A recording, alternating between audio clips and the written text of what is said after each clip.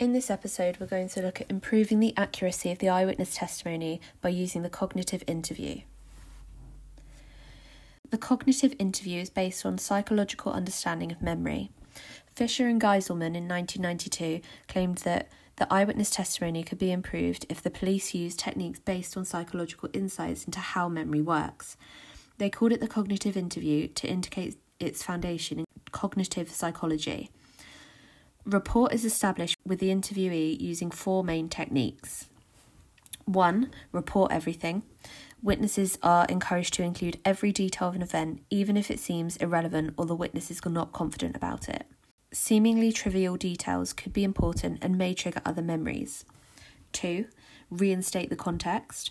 The witness returns to the original crime scene in their mind and imagines the environment and their emotions.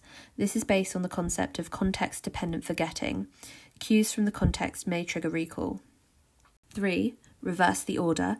Events are recalled in a different order, from the end back to the beginning or from the middle to the beginning.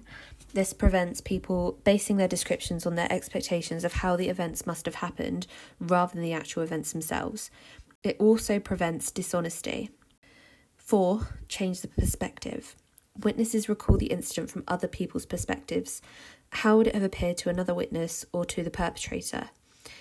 This prevents the influence of expectations and schema on recall. The schema are packages of information developed through experience. They generate a framework for interpreting incoming information. Plus, the enhanced cognitive interview by Fisher et al. In 1987 developed additional elements for this. This includes a focus on the social dynamics of the interaction, for example, knowing when to establish and relinquish eye contact. The enhanced cognitive interview also includes ideas such as reducing the eyewitness's anxiety, minimising distractions, and getting the witness to speak slowly and asking open-ended questions. One strength is research support for the effectiveness of the cognitive interview. A meta-analysis by Konken et al. In 1999 combined data from 55 studies comparing the cognitive interview and the enhanced cognitive interview with the standard police interview. The cognitive interview produced an average of 41% more correct information than the standard interview. Only 4 studies showed no difference.